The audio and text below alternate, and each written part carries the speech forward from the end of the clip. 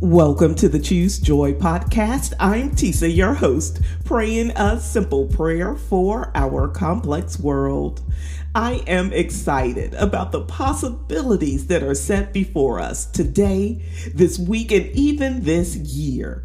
It is my prayer for each of us that our God will show his favor and strength in every area, that this new year will be filled with unmistakable moves of the Most High God, reminding us that we are his beloved children. Pray this prayer with me. Lord God, you are the source of our resolve.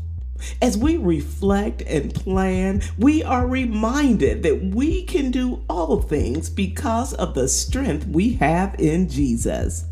Let this year, oh God, be the year that chains be broken, the ones that were placed on us and ones that we willingly strap on.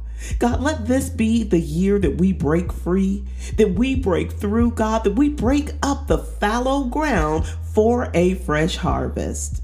We are believing you for sufficiency in all things because you declare in your word that you are able to make all grace abound to us, so that having sufficiency in all things at all times, we may abound in every good work.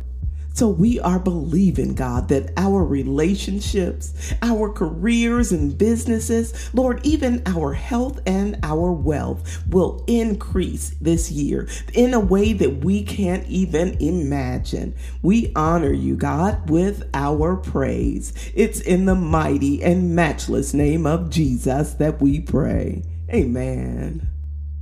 Thank you so much for praying with me here today at Choose Joy with Tisa. I am excited about this new year, and I am believing that we are going to see exactly what God has prepared for us this year. So get ready, and let's be in service to one another and to our Most High God. Until next time, I pray that you choose joy.